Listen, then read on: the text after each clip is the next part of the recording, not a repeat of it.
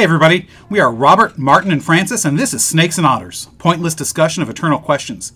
Get ready, we're about to live in your head rent-free. Welcome back to Snakes and Otters. I am Martin. I'm Robert. And I'm Francis. Tonight we are talking about one of the best types of episodes we have. It's Our Heroes. So it's episode 69, and... I was wondering if that would get past anything. Of course it wouldn't. We're guys. You know, because all guys, we're 12-year-old kids. We're 12-year-old. Yeah. So you say It's 69 possible. or we or have Beaver, a little chuckle. Yes, that's right. Or three-way, then it's a laugh. Yeah, there's a whole conversation about that. Yes. And it wasn't even dirty. That's right. Sexual innuendo is funny at times. Sorry. Yes. So it's... Anyways, so episode 69, Our Heroes. Now, we've done a lot of different people as heroes. They've all been real persons. Mm-hmm. Today, or tonight, depending on when you're listening, we are going to tackle our first fictional hero. And to me, he is the embodiment of the fictional hero. He's the embodiment of what it means to be a hero. And that is Steve Rogers, Captain America. Yeah, amen. Hallelujah. Now, by now, anybody who doesn't know who Captain America is, they're living under a rock. Mm-hmm. Because he is, along with Iron Man and Thor, although mostly Iron Man, because Thor's not quite second string in the movies, but he's not as big as Iron Man and Cap. So they are the two pivotal characters in the Marvel movies. And Captain America has probably one of the best backgrounds for a hero, in my opinion. Yeah. Because he started out as that scrawny little kid. He was the kid who was getting sand kicked in his face at the beach and getting beat up, right? Only he was so bad that he didn't even get a girl, to have the muscle guy take away from him. Yeah. All you kids that don't understand what I'm talking about, it's an ad in comics from years and years ago. Oh, yeah. 60s and 70s. Charles Atlas. Charles Atlas ads were in every comic book ever published in the late 60s, early 70s. That's right. So Steve Rogers, he has this humble beginning. He's an orphan by the time he's, in his early teens, late teens. His background is that he grew up in the Depression. Mm-hmm. Right? He came of age during the worst time economically in American history. And he has very humble beginnings. But he always, throughout all of his incarnations, has had the heroic outlook. And that, to me, is he's there to defend the little guy. Mm-hmm. The guy who can't defend himself. To me, that is the epitome of heroic in the big sense. There's lots of ways you can be heroic. It's a great American character because it echoes, say, a Washington. You're nobody, then you're somebody. And instead of looking for revenge, he decides to be a protector. Yes. And Washington had that same decision to make. I'm now the victor of a war.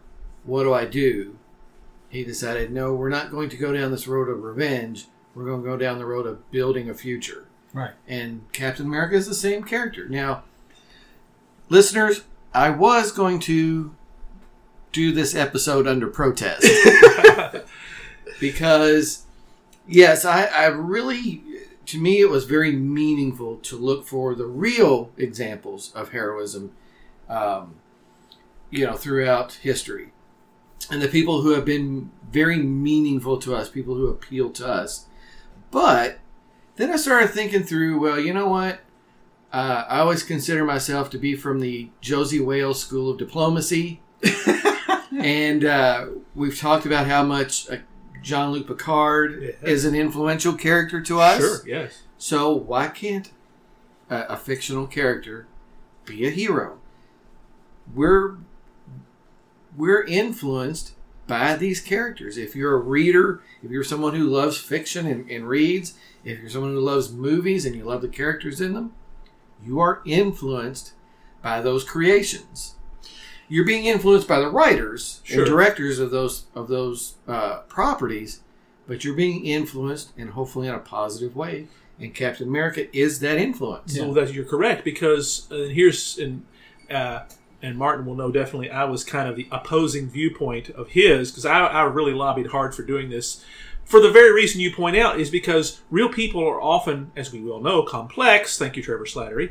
And they often let us down in many ways. There's no perfect real person. We find some really great ones, of course. We've talked about many of them. But they're all flawed in some way. But fiction doesn't have to be that way. And Steve Rogers is definitely, when he's written well, he may have a few flaws, but they're very minor. I mean, very rarely is that out there. And I will say for our listeners, too, we're talking about Steve Rogers as a concept. We're going to talk both about the Marvel Universe version of him, but also the Marvel Comics version of him, which is kind of that's the source material. That's really where the heroism is found. Now, let me say, Chris Evans has done a fantastic job. MCU's done a fantastic job, and they got him right. They did. It was a proper reflection, and all the things that you just talked about, Robert, about what makes him good, were in, especially that first movie, First Avenger. The basis was the Johnston. Were the directors? Joe Johnston was the director of Captain America: the First Avenger. That is correct. Yes. Yeah. Now that's the only one he did. Yeah. But that laid the foundation, and every single director who's directed after him, that's both in the Avengers movies and in the other two movies that were his. Although Civil War was basically Avengers 2.0, for goodness sakes. Yeah. Right. It was titled one of his movies. It was sort of one of his, but it's really more than that. But they all got him right, which is astounding. Yeah. It is, because he's a difficult character to get right in this day and age. Because he could be Captain Sanctimonious if you're not careful. He could be. So, Joe Johnston did a fantastic job in First Avenger. Because you're right, he did lay out everything that is essential. But before we get to the Marvel Universe, Cinematic Universe, let's talk about the origins of the man. Yes. Right. So, you cannot talk about Captain America and truly understand him without understanding the World War II origin. So Simon and Kirby, Joe Simon, Jack Kirby, they are the creators of Captain America. And they, at the time, they were the editor and art director, basically, at Timely Comics, which eventually becomes Marvel Comics. And back then, creators didn't really own their own stuff. It was very rare that you had any kind of work for hire situation where they had an interest in the comics. So even though they only did the first 10 issues together, they're still the ones who laid the groundwork. So Captain America, in the very first issue, is shown punching out Hitler on the cover. And that iconic scene is done in the movie. Sure, yeah. They even show the comic itself at the very end. And they show the comic. And it's a very meaningful thing, because Kirby and I believe also Simon are from Jewish backgrounds. They are both Jewish. They were both practicing Jews. So it wasn't even just congenital. Yes, Jacob Kurtzhoff was Jack Kirby's Kurtzberg, that's right. Was his real name. That's right. And he anglicized it because it was hard to get work at the time. So they got a lot of grief. Because remember, this came out in 1940. Late 40 to 1941. Yeah, we weren't even at the war. We weren't at war yet, and there were still a lot of German sympathizers in the country. And, of course, there's always a lot of anti-Jewish thought in the country at this time as well. Sure. There still is, but it's what we have now is nothing compared to what it was then. Yeah, it was almost systemic in certain locations. Yes. So they got death threats, literal death threats. And Jack Kirby, he's the kind of guy that was not going to stand up to a bully. He grew up in the streets of Brooklyn, I think it was. Brooklyn or the Bronx? It was Brooklyn. Steve Rogers was Brooklyn. Well, yes. Jack Kirby was the Bronx. Okay. Could not remember. Like Ben Grimm was the Bronx. Yes. Yeah. Who is basically Jack Kirby projecting himself into the role. So there's a great story about Jack Kirby. And this tells you the kind of person Kirby is, because Kirby is really most associated with the character now, because he's had more creative work with him.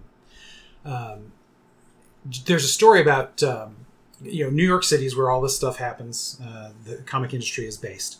And Kirby is working at some company, might have been Timely, I don't remember. And a guy comes around saying, "You guys, you're going to use our towel service." I was like, "We already got a towel service." "No, you're going to use ours. Everybody in this building uses ours." So it's shakedowns, mob, right? Yeah. So Kirby, who's like 5'6" maybe, he was a small guy, very small. 5'4" was probably more likely what it was. He goes up to this guy who's like 6 feet, so a good 8 inches on him, and gives him all kinds of grief. I mean, he was ready to take his coat off and roll up his sleeves and beat the crap out of this guy. because he told the guy who was running the office, like, you got to stand up to those guys, because if you let them push you around, they'll always push you around. You'll be under their thumb. So Kirby made this guy back off. He fought the mob and won. That's right. All right, just on the force of his own belief and personality, of what was right. No, pre-war. Pre-war. See, pre-war. Because one thing you have to understand about Kirby too, a lot of his formation too was during the war, because he actually saw combat. He did. He was known for being a scout too, even though he was just a grunt. Because of his art talents, he could go forth, see enemy positions, because he was in Europe, and draw things out in a legible, easy to understand fashion. So he actually put his artistic talent to work for the war effort. Yeah. So that's their background, and all of this patriotism, because they were both proud to be Americans. Even though the grief they got being Jews and the hatred they got, the death threats, that didn't matter. They saw what was good in the country. Yeah, there's flaws. There are more flaws then than there are now. There's going to be more flaws now than there will be in the future. But they saw what was good about the country, what we aspired to be.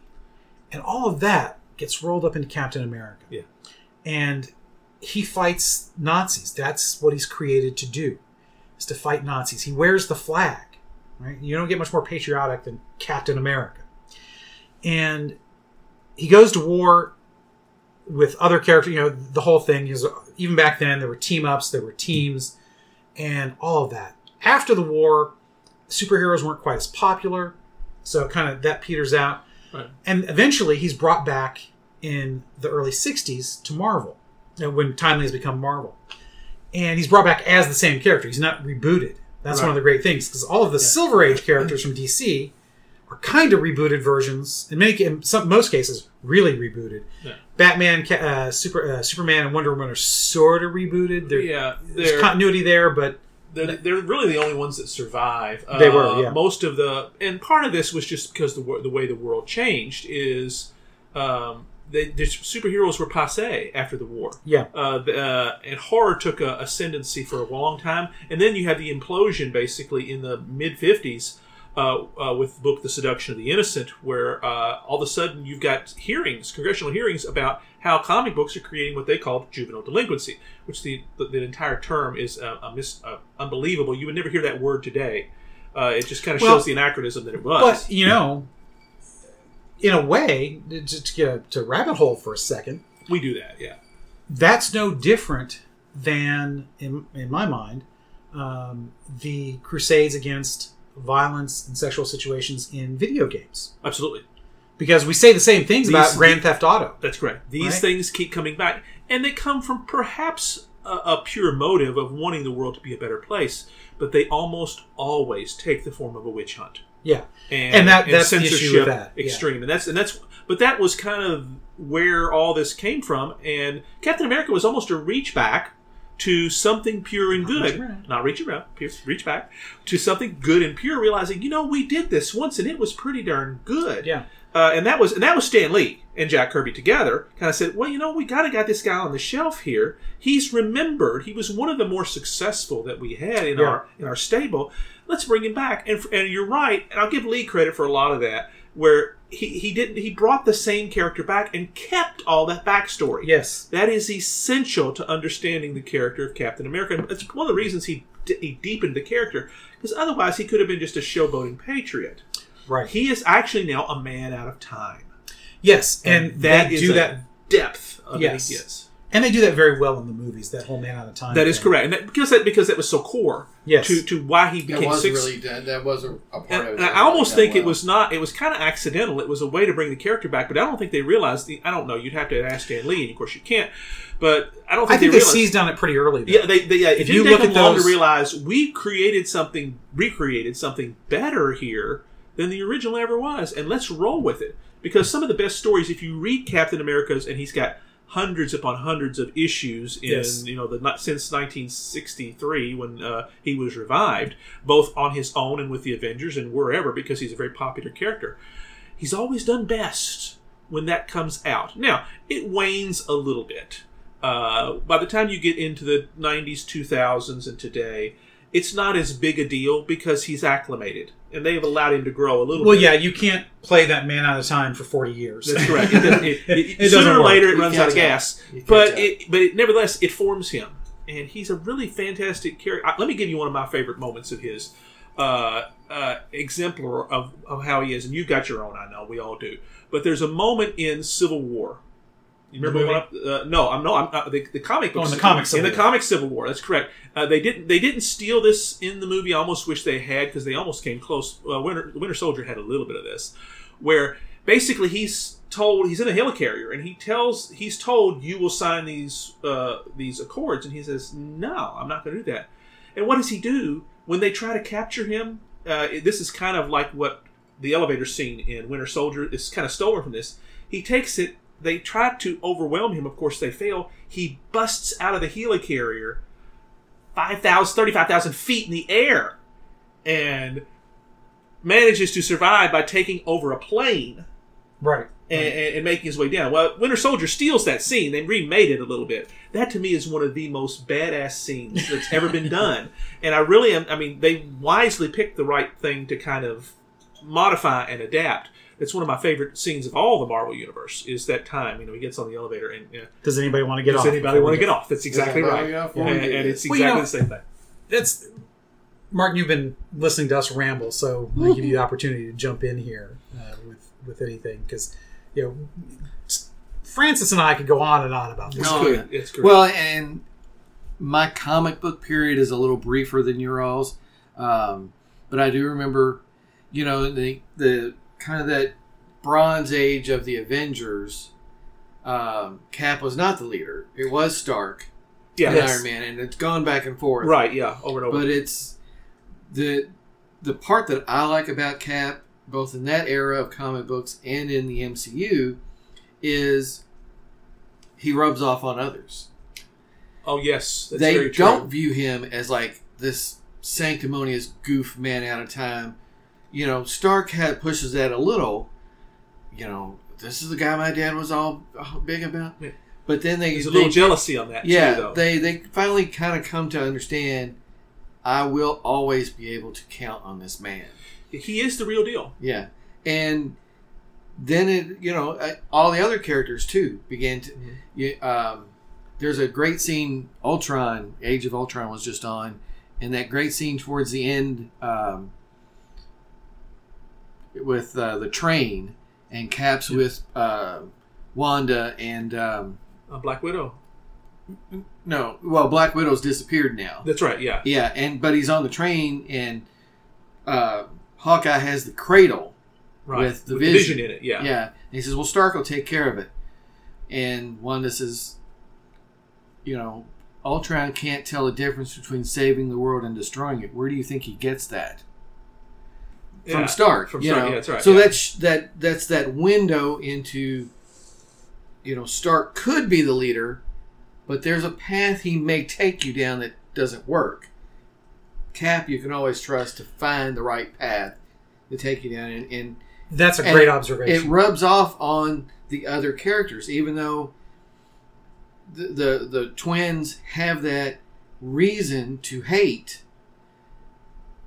They're now moving to the side of the light. Right. Not just because they've seen the extremity of where Ultron is, but they've also now been with Cap, and they understand, that Ultron's way is not the way to fix the issues. Right. Philosophically, because we have to go there at some point. Yes. That's right. Yes. Somebody like Cap is best understood when you have something to juxtapose him against. The good, what is true and good, is almost always best understood when juxtaposed what is dark and evil. Right. And that's what's happened there. Yeah. She has seen the darkness of Ultron, and that helps her realize the light that he represents. And sometimes it's hard to figure out the dark. It is. Because, again, with Stark, doesn't see Ultron as dark. Well, not initially. Right. This is the guy that's, like he says, eventually they're going to roll up to the door of the club, and what do? Ultron was supposed to prevent that. Sure. Yeah, and that's one of the brilliant things about how this works is that, and we haven't really talked about this, Cap really works well under all circumstances. But putting him with the right villain makes a little bit of a difference. Yes. Before we go there, Yes. A couple of things I want to make sure we cover. Because it's essential to understanding why he's a hero to me. Yes. Yes. And why he works so well in these situations we've talked about. So one of the things that I think is a truism no matter what is that there are certain things that are always good, always true. There's certain universal principles that every person should be able to aspire to. Right? Universal truths. Right. Now, obviously, as Catholics, we're going to believe that. That's right. He embodies those universal goods in so many ways. Those morals. He is the most moral, ethical man in comics. But again, he's not sanctimonious about it. Correct, yes. He is moral and ethical by what he does, just as much as by what he says. He's not one for grandstanding, although he gives a great speech. He's a great speech maker. Yes. But it's always off the cut. It's not to manipulate. No. And it's not even necessarily meant to inspire, but it always comes off that way. Always That's does, why if you get a great writer who can write good cap speeches, oh man, you got gold there. You're His cap exactly speeches are always, this is the course I'm going to take. You make your own decision whether to follow that course or not. But I'm going whether anybody else does or not. One of the great things about him is playing to another fictional heroic figure that listeners may be aware of. I don't know if you guys are. So one of the things I was thinking about, you talk about Cap in a group in the Avengers and how he makes everybody better. He's like the best player on your basketball team. Mm-hmm. He makes everybody else around him better. Right? And that's part of the essence of him. Yeah. It's not important to score 60. It's more important to have the 15 assists. Right. He is, because it's all towards defeating the villain, achieving that goal, which is either win the game or success against the villain. Save the world, baby. Save the world. And that is one of the things that he expects. While he doesn't say you have to follow me, after he lays it out, he puts it back on you and expects you to make the right choice. And the only way you'll ever disappoint him is by not following. Yeah, by making the wrong choice. Yeah. Happens occasionally. Now, you may make mistakes, but that won't be what disappoints him. Yeah. It'll be choosing not to follow. And he expects more of you. And he holds you to a higher standard without even telling you that. And that's a trait of another great heroic figure, which is Honor Harrington. I suspected you were going to go there, yes. Okay. Honor Harrington is a character in David Weber's Honorverse. She's a captain, then eventually an admiral in a navy, space navy, that is basically a fictional representation of the United Kingdom. As a matter of fact, even the Queen is Elizabeth. Imagine that. Imagine that. And they're fighting against... oh, crap. I'm blanking. They're fighting against the People's Republic. That's what it is. And it is basically the French after Robespierre takes over. Mm-hmm. And so it's basically it's Wellington versus Napoleon is the framework. In many respects, this is very similar to a British Navy series like Jack Aubrey, Patrick O'Brien, or others. Master and Commander stuff, exactly. Alan Lurie does a really great series too. So Honor Harrington, moved in time. That's the thing about her, because she's a great leader and great heroic figure, because she's willing to sacrifice everything for the greater good, and she expects the best out of her people. And that's the only way to disappoint her, is to not give your best. And I think Cap's that same way. Mm-hmm. And so that's the kind of guy that makes you want to follow him. Because not only is he a great heroic figure, but he's a great leader. Yes. And I think all that comes out so well in the movies, both in First Avenger and in Endgame. So in First Avenger, there's that scene with Dr. Erskine where they are talking about the procedure the next day. Yeah, sitting on the bench, on the couch, cots. Right. Yeah. Sitting on the cots with the Schnapps. The schnapps. That's right, yes. And of course, he's about to drink. He says, "Oh, you can't have that. You're having a procedure tomorrow." So, what about you? I can have it. I'm not having a procedure. That's right. That's great. Oh, yeah, Stanley Tucci did a great job in it with a small role, actually. Yeah. Because he's not in the movie that long, but wow. But he was very memorable. Yes. But he makes a point about what makes Steve Rogers the perfect Captain America. Yes. And that is that the little guy who knows what's right is a better person to be given the super soldier serum than the big guy who's just a bully. Because, like anything, money, power, position, it amplifies what's inside you. That's right. So what you do with power as a bully is exactly what you did when you were nobody. You push people around. What the little guy does is willing to stand up for anybody who needs to be stood up for, does that with power. And it's a crucial lesson that Erskine doesn't know until Schmidt. Right. He That learns is it from correct. Schmidt, That's right. from Red Skull. Which is... Want to talk about a classic villain. You're going to get there, I know, soon, too. Yeah. But Well, he's the epitome of the Captain America villain because he is the, he's the stand-in for Hitler. Right. Because you can't really have him literally fight Hitler every issue. Punching him out on the cover is one thing because that scene didn't actually happen in the comic. Oh, well, I'm telling you, though, my favorite line from the first Avenger is when he's free and the guy says, "Do you know what you're doing?" "Yeah, I've knocked out Adolf Hitler over 200 times." Yeah. I mean, it was brilliant. Tongue-in-cheek for us fans, we all going to go, ah! But it works for anybody that's seen it. It does. So, and that's just him. He knows the right thing to do, and he doesn't care about the consequences to himself. And works out all right in the end because he is so good. Yeah.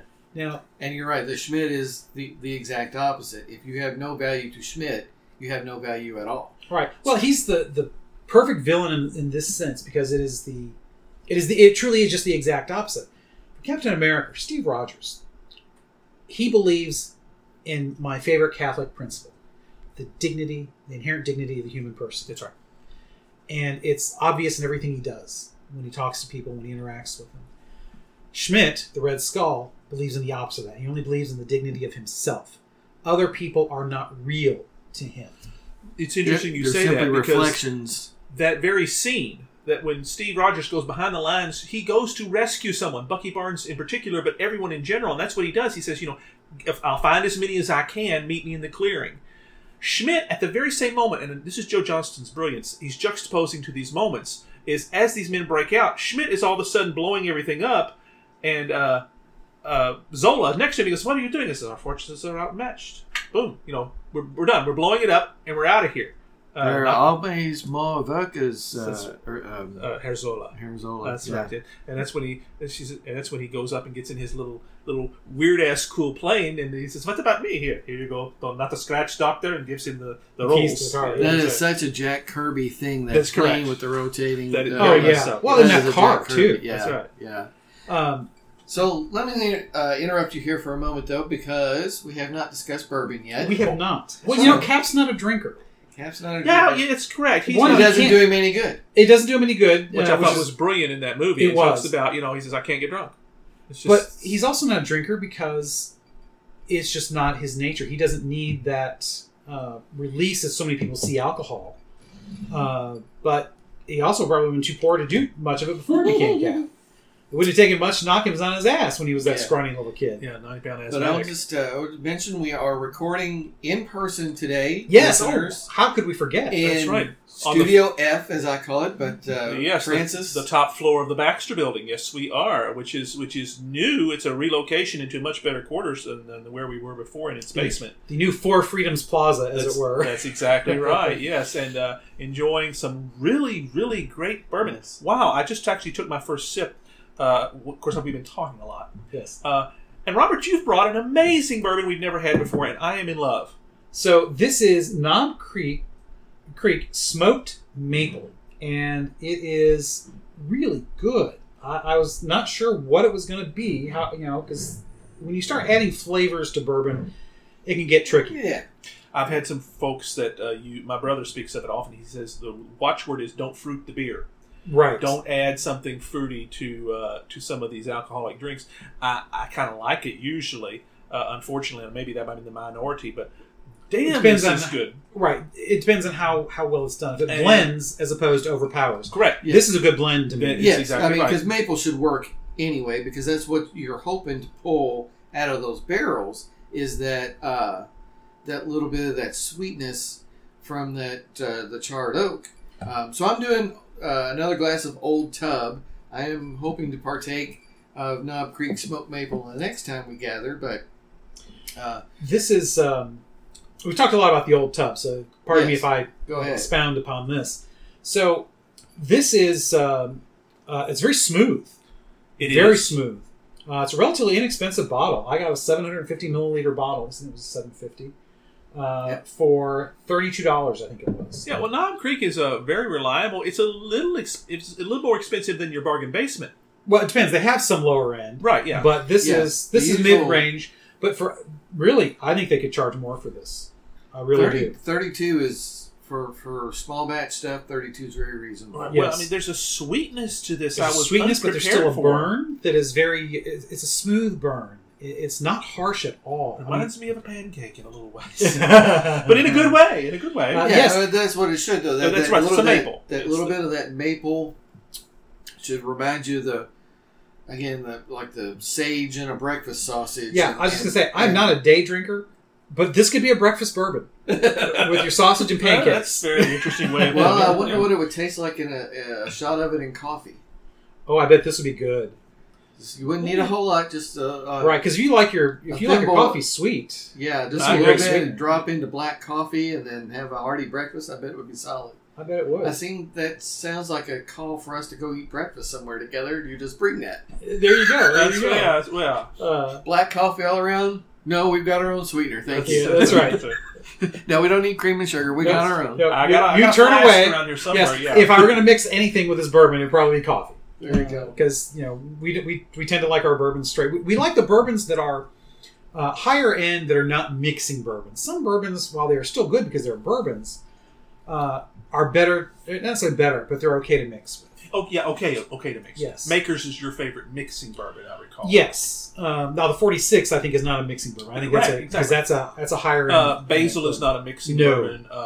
Old Tub, I don't know. We didn't try it. I haven't tried it mixed. Well, Did you know- Martin? No, I didn't No. drink it that I way. don't know. That's not, that's but- one that because it's got a bit of a bite to it. I don't know that I'd want to mix that, but it's hard to say. I mean, and the Old Tub is for its price point is really good. it It's is good for It- $20 a bottle. Yeah, it's so. a very mature adult taste. It's got a little heft to it, got a little bite to it. It's a little bit more. It's not a penny waste. No. We don't drink. It's penny not waste as much of bourbons. a bite as the Devil's Cut, Right. Yeah, that might be the highest bite we've gotten Yeah. so far. which is still not. It's not a make you cough up your lungs kind of a thing. It's just a bit more of a wake you up kind of a thing. But yeah, I'm really fond of this maple here. This is really good. You done It's good. a pleasant sir. I think surprise. That's correct. That's Pleasant I'm surprise. very, very pleased to share this with you because it was unexpected. It was kind of just came right out of Well, nowhere. we've been doing a lot of the same bourbons of late Well, that's right. during COVID. I kind of agree with you. I wanted Yeah, to we bring were- some variety back. We weren't able to share, so we were all slurping down, working on those same bottles for months. Yeah, That's exactly. right. Now we we're can able to actually make spread our way them through it. Yeah, this is kind of good, like finding somebody in the middle of an ice floe in 1963. To Exactly. swing Yes. us back around. You never know what you might find out there floating around with the ice. That's right. We got to call Fury. That's right. So, the other thing I want to talk about with Cap, because this is where I think the movies get the heroic bits right, not just with the character of Cap, but Doug from comic book world, Oh yes. as we know, he as my kids call him, comic book world Doug, comic Doug. As opposed, because there's another friend I have, was Doug. We met at Burger King every once in a while to shoot the breeze, and the kids would play in the kiddie area. So he was Burger King Doug, and then there's comic book Doug. And Doug, we were talking about Captain America once, and one of the guys that worked for him, he didn't care for Cap. Younger. What? Yeah, I know. That's kind of like not liking. Well, because he's pancakes. unpowered. I think he thought he was weak. He obviously doesn't get Cap because, as Doug and I were talking about it, the thing about Cap is, in the end, he's always going to win. Because he can do this all day. Because he can do this all day. Oh, yeah. I love that line. Yeah. Absolutely love that line. Yeah. So, and it's not that he's the most powerful. He's the most determined. Yes. He is the one whose cause is almost always going to be the most righteous, especially if he's well written.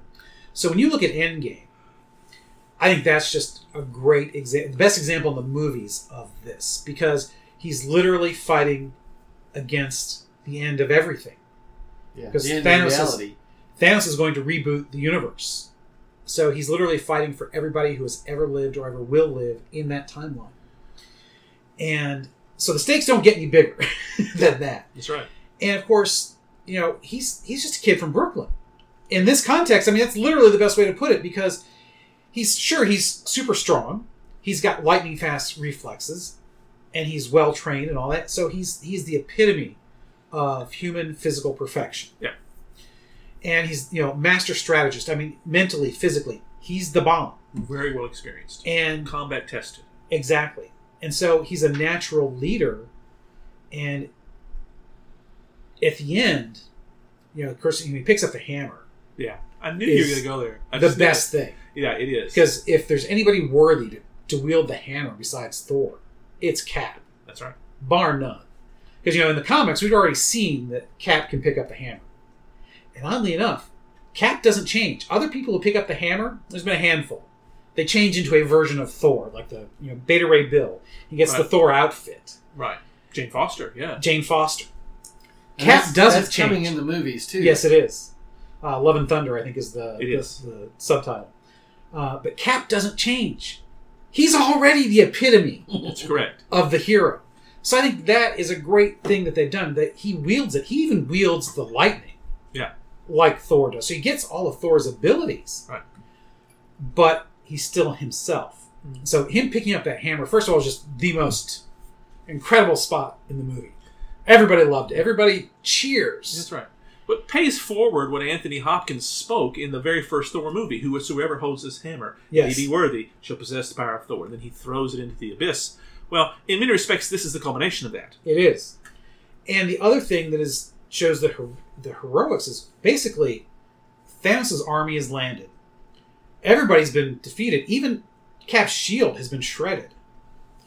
And it's at the lowest point. He's basically, he's gets back up, says the line, I can do this all day. That's right. He tightens the strap on what's left of his shield. And just as he's about to go and die, because he's willing to do it, he's not going to run away.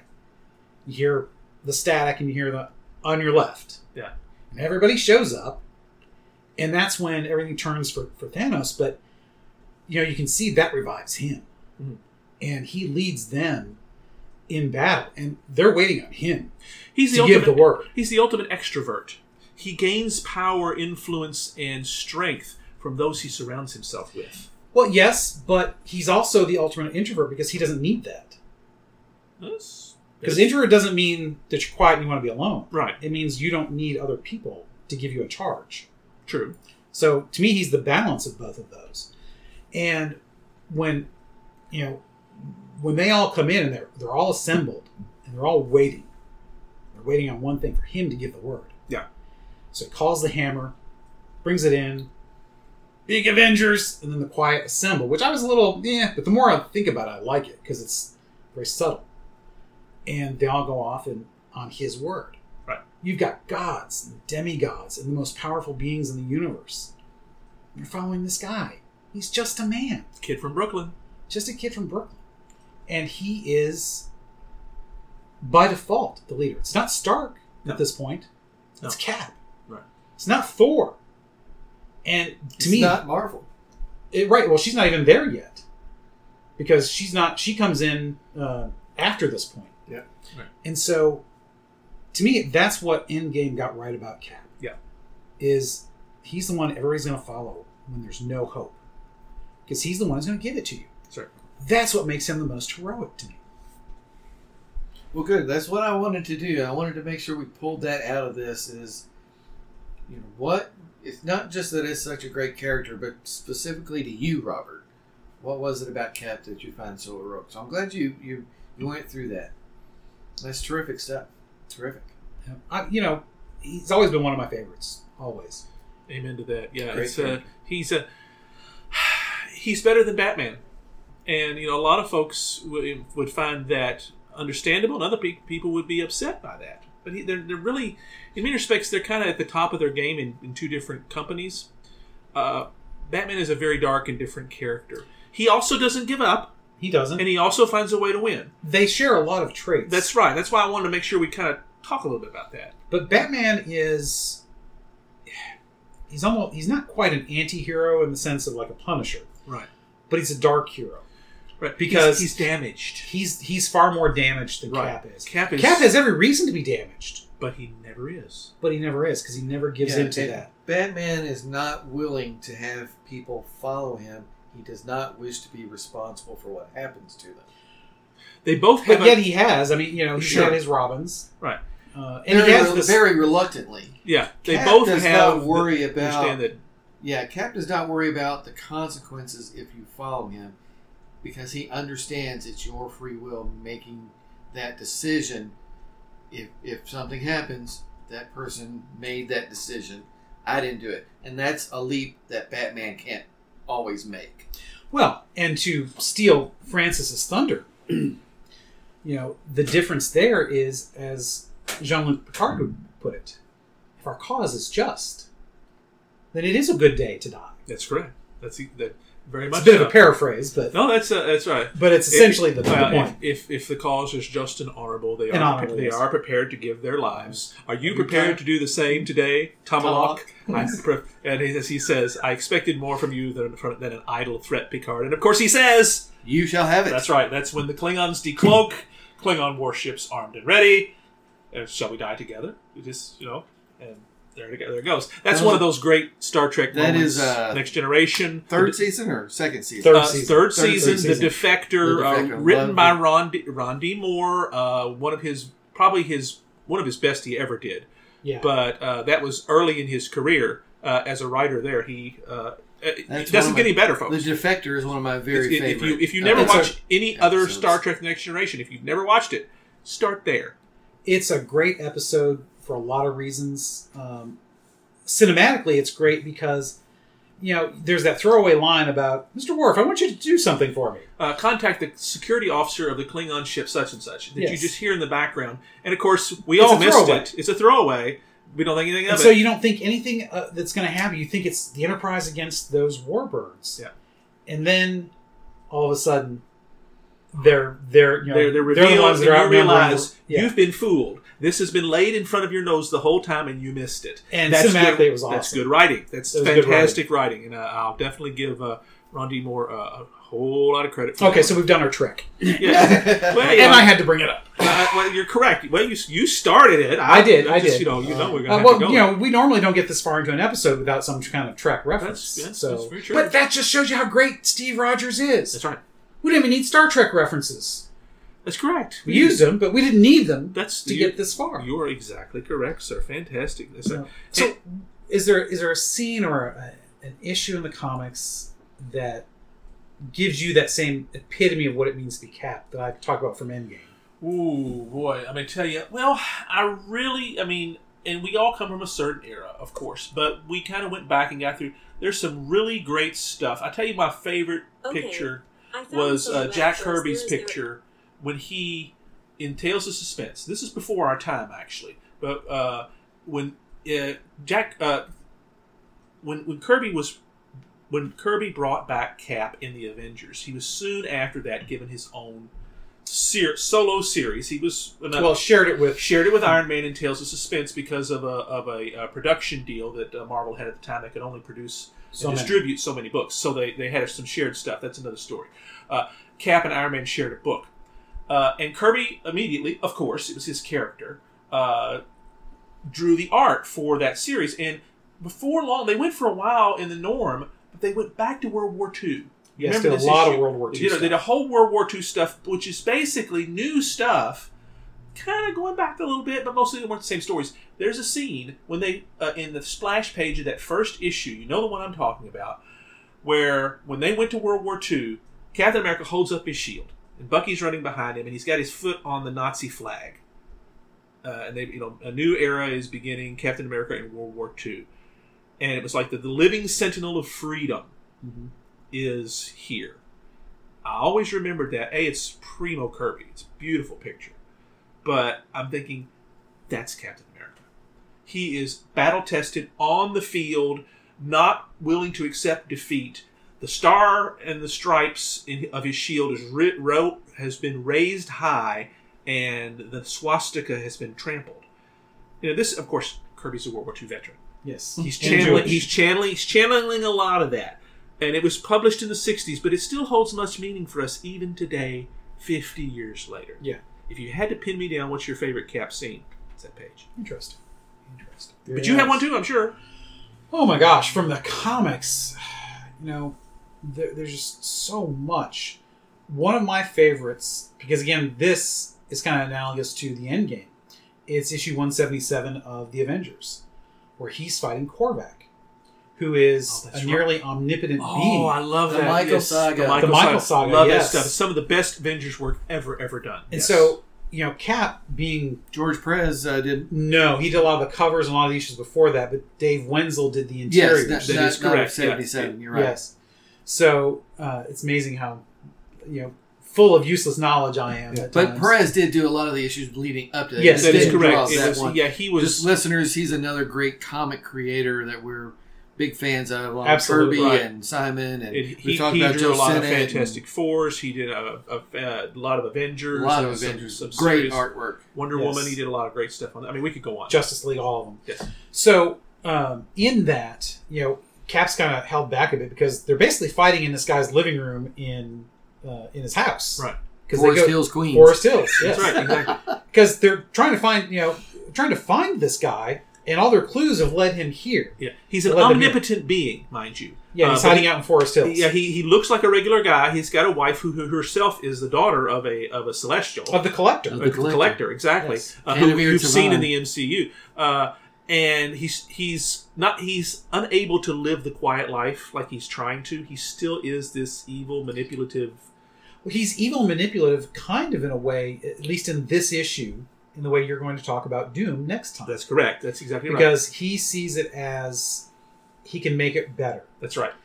But he's using horrible means to do it. He's trying to release humanity from the whims of reality. Yes. I think is the way he frames it. So, he takes down everybody. All the big guns. Kills a lot of the Avengers. Actually kills them. Yeah. And in the end, it's basically Cap is left. And so Michael is depowered. Because he's, you see him and he's got this orange and yellow glowy stuff around him. And he's been beaten so hard by several, and I forget who it is. Yes. Thor has pounded on him. Wonder Man has pounded on him. He's taken a beating. Yeah. But he shrugged it off, really. That's right. Thor and Moondragon are the only ones that live at the end. Yes. And Thor's been pushed aside, and Cap basically finds his moment. He does. So when Michael depowers, and he's lamenting having to kill all of the Avengers because he saw the nobility in them. And it's when he's depowered that Cap strikes. Yeah. And so when he's in this human form, Cap nearly beats him. Yeah, he almost kills him, which is something Steve Rogers won't do, but he almost does. And Michael makes the comment in it that, you've hurt me worse than anybody. Right. Of all the ones here, you're the only one that's actually hurt me. Yes. And that I thought was just a great Cap moment. And of course he powers back up again, and he kills him. He kills Steve Rogers. Now, just so you all know, the killing obviously does not take. Right, because as Korvac, Michael ends up dying in this at issue, the very end, mainly because he gives up. They don't really defeat him; he gives up. Yeah. And as he dies, he restores to life all those he had killed. the only one that actually survives him is Thor. And Moondragon. Moondragon doesn't fight. She doesn't fight. She just kind of steps aside. Because she realizes what he was trying to do, and kind of supported it. It was a whole neat storyline. It runs from 164 or something like that. Well, actually, you could say some of it started earlier than that because there's these bits where Thor kind of pops in and out. And that's the Collector doing that. And that's the Collector and doing that's it. the only evidence of evil that the Avengers have is that the Collector disappears in front of their faces after telling them, "I'm trying to preserve he's struck you." down. Yeah, he's struck he's down. actually killed. The Collector is telling all of them, I was trying to preserve you to face this enemy. Yeah, and then And that's the only thing the Avengers had to go on. Well, the Guardians of the Galaxy have come back into this. They don't realize that Korvac is Michael. Is Michael. Oh yeah, we're way in the weeds in a. This is one of my few, like, these guys here are listeners. They know all of this stuff from like episode whatever, issue 1. But this is the meat of when I was like 12 and 13 and really following the comics. Well, it so still is Avengers one of the stories. very best stories ever done, and it was some fantastic stuff. It was. And, Because it bridges fights with Count Nefaria and I cannot remember the writer. Ultron. Actually, I think that might have been Shooter. That's exactly where I was going. I thought it was Jim Shooter, which God bless him for all the great things that he's done. He was a great comic book apologist and power at one time. He's a fascinating guy. He really I got is. to talk to him for about 20 minutes one-on-one at a con a couple of years ago. And he started writing comics at 14. Yeah. Editor-in-chief shortly around this time. Yes. And Avengers is still a primo book, and to have him actually writing it, he deserves a lot of credit for some He does. really great stories. And this is just one of them. He got a little whimsical in his decrees and a little crazy with some of the stuff that he was that went back and forth. But he's responsible for a lot of the really good stuff. Yeah, and he's the guy that's like, you have this little episode in the middle of a book, and you're like, well, where does that tie to? Well, it doesn't tie until 10 issues later, the whole next year. Yeah, and I don't remember if he wrote all of those or not. I have to go back and look those. I can remember the artists a lot easier than I can the writers. Right, because the visual works that way. But still, it was great stuff, and he got Cap. Yeah. And that was the thing. And I think a lot of what he did and that whole idea of you could draw these things out across these multiple issues and that you didn't have to have closure at the end of an issue. Yeah. Oh, yeah. It inspires the MCU, inspires Kevin, how do we pronounce his name? Feige? Yeah. Something like that. Yeah. Because he's the keeper of the flame, right? As far as the MCU go, he's the guy that's no, don't do that. Yes, do this. Well, he's forming the editor-in-chief role, which ironically Shooter was doing very, very well because he was able to do this not just across one book, but across multiple books because it is a shared universe. Yeah. And he actually gave some chutzpah to the concept of you're not contradicting yourself from in this series versus this series. They're actually tied together, which. Of course, there was always already a lot of that stuff going on. From a business model, it makes a lot of sense because if once you realize, wait a minute, it's not the same here. You don't account for this. The mask is gone, and you may not be picking up all the issues they put out, but only a select ones. Right. Well, you want all your fans to pick up all your books, right? And and to be fair, there was already that kind of stuff going on. It was. He was very good at making first sure the last in a long line of very short-term editor-in-chiefs. Archie Goodwin was really good. He was right before him. He was. He still didn't last very long. Roy Thomas was editor-in-chief. Jerry Conway was editor-in-chief. I think Len Wein, also had a stint as editor-in-chief. Creator of Swamp Thing, for all you that may be following. And the new X-Men. That's correct. That's right, yes. Even though Claremont's the one who took over the writing after that. But he was the first one after Stan Lee to stick for a long time. Len Wein just passed away, actually, like last year, I think it was. Yes. Yeah. Yes. Speaking of those who passed, last time we were together and recording, we talked about the great Joe Sinnott. And we talked about, he's known primarily as an inker to today's audience. And I said, I'm sure he's done penciling, but I just don't know of it. He did a lot of penciling in the 40s and 50s. Right. I was doing some recent reading on that. So I just want to, if anybody says, you guys didn't know your comics. Well, that 40s and 50s stuff is a little bit before my time.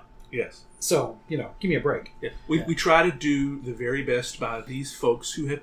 These are creative souls. And even if you're not into comics, you have to love somebody who is good at their artistic craft. That's one of the reasons we pull out some good things about... Yeah, that's become a regular feature of this podcast. Regular theme is appreciating the creators. Yes, the artistic not just craft the character. Not just folks. getting balled up into the character, but really understanding that writers, pencilers, the artists, the actors, the directors, that's where a lot of this is coming from. Oh, yeah. And we want to appreciate them. Very much. So. That's kind of a regular theme of ours because we'll talk about John Milius, John Wayne, Charlton Heston. And, the creators, it's not even just the typical creators in terms of acting, writing, directing, musicians, and graphic artists. anybody who creates something new, you create a new product, you create a new business, whatever. To me, that's all creativity. It is. It's very much creative. The creative impulse to me is a reflection of God within us. Yes, absolutely. Ooh, well absolutely. well said. That is something that is unique to humanity, and it comes from God. There's no question in my mind. Now, our atheists, we can argue the existence, but nevertheless, you can't argue the spark, wherever it comes from. Well, that's a very interesting theological point, because We do that, don't we? obviously there is no creation without God. Well, that is correct. In fact, the creativity, the creatability we have comes from our Creator as the source, the part prime of it mover being to steal made in from the Aquinas. image. Exactly, in the image and likeness. The image and likeness. That is not just outward. It's that creative in fact, soul. It's not outward at all. To be That's honest, right. It's entirely the internal. That's right. The way I like to talk about when I explain this to others that either don't know it, others RCIA or whatever. Image and likeness is about the ability to think and to choose. Yeah. So and to that's create. the reflection. well, that's the thinking and the choosing. That's that right, is expressed in the creativity. That's exactly right. Because you have to think about what you're going to do, and the doing, the acting. It's one of the reason of the sacredness of being a parent, because by conceiving children, you are participating in that creative act, and it's Very much so. one of its highest levels. I would argue that it is the highest level. Yes, because it is the closest to the life of the Trinity that man will ever achieve, where you have that total giving of oneself to the other, such as with the love between the Father and the Son. That's right. Which is so real for a human that 9 months later you have to give it a name. Okay? That's right. That is and start saving for college. right. And starts, yeah. That is the intention. That is the standard. That's where we're reaching it. We don't always reach there, of course, but that's where we're supposed to. We try. We got to stop, because We're running over time, I'm We've sure. turned comic books now into. There's a specific kind of theology this is, right? There's like a term for this part of theology, right? I cannot remember. Is it Christology? Well, Or is that no, something it's not else? Christology. I mean, you might say that there's a little bit of systemic theology in this because it's foundational. Yeah, foundational but- theology is pretty good. It's Steve Rogers is a Christ-like figure. What this is? Oh yes, absolutely. that Almost all superheroes are Christ-like figures when they are at their best. Superman is the ultimate Christ-like figure. Yeah. Jor-El gives his only son to humanity to save them. And Stark becomes the Christ figure then at the Yes. end of Endgame. So, but we've got to stop. I mean, that's wow. Which is ironic considering that so many of these characters were created by Jewish men. Isn't it amazing? Well, I mean, Siegel and Schuster created Superman. They're both Jewish. That's right. So, but it just shows you that those are common themes to our common theological background. Yes, a Judeo-Christian culture. cultural background of the Latin West. A plug for Tom Holland's new book, Dominion, that I'm about a third of the way through, is discussing this very thing. But, Francis, buddy, what is next? Well, in many respects, it's going to be similar. We're going to shift gears, though, because we've talked about perhaps the greatest hero in comic books, arguably. We will definitely talk about next time the greatest villain, not just in comic books, but in my opinion, of all time. And as we know, heroes sometimes are only best when shown with great villains. We're going to talk about the greatest villain that has ever been created, in my opinion, and we can take pot shots at it if we want to, Victor Von Doom. Awesome. Dr. Doom. Created by Stan Lee, Jack Kirby, Fantastic Four #6, way back. Five, excuse me. Pardon me. It's all right. I knew that. I just came right out. But wow, you want to talk about a great villain. We're going to explore that deeply next time. He is the gold standard. Please join us. Terrific. Thanks for being with us here every week at Snakes and Otters, a pointless discussion of eternal questions. Be sure to spread the word on your social media accounts. Follow us and retweet us. We are on Instagram and on Twitter at Snakes and Otters. Let your friends know that they can find us on Podbean, Spotify, Stitcher, iHeartRadio, Apple Podcasts, and on YouTube. Just search Snakes and Otters Podcast to find us, and please remember to leave us your comments and reviews. It helps people find us. And you can always send us an email at snakesandotterspodcast@gmail.com. I'm Martin. I'm Robert. And I'm Francis. Catch us next week. Same snake time, same otter channel.